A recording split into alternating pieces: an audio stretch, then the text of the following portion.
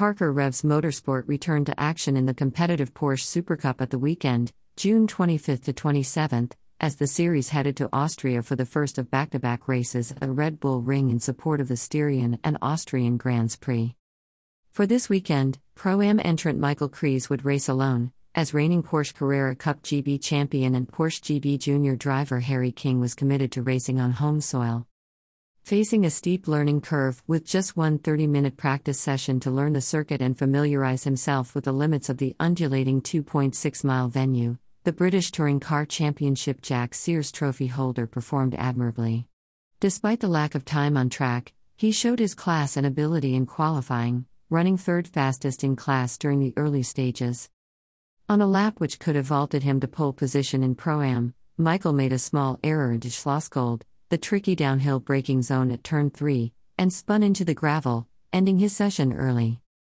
With the setbacks, the team opted to save a set of new tires for the following weekend, so lining up fifth in class for the race on Sunday, Michael had his work cut out to be competitive but was able to lap on the pace of the leaders, but just had too much to do to overhaul places on track, with a last lap spin meaning he crossed the line 7th in class. Parker Revs Motorsport will aim to respond in a positive fashion this coming weekend for the second half of the doubleheader, with round 3 of the 2021 season taking place on Sunday 4th of July with practice and qualifying on Friday and Saturday, respectively. Michael Kries. It wasn't the greatest of weekends, sadly.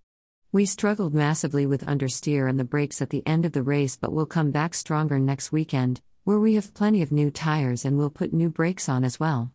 We'll go through the data and find out where we can improve. Practice didn't go well as I only had half an hour to learn the track, but we were doing really well in qualifying, running third and only a tenth off first in class. I was 2/10 up on my next lap but made a mistake and ended up in the gravel, so we decided to save a new set of tires for next week and run used ones for the race.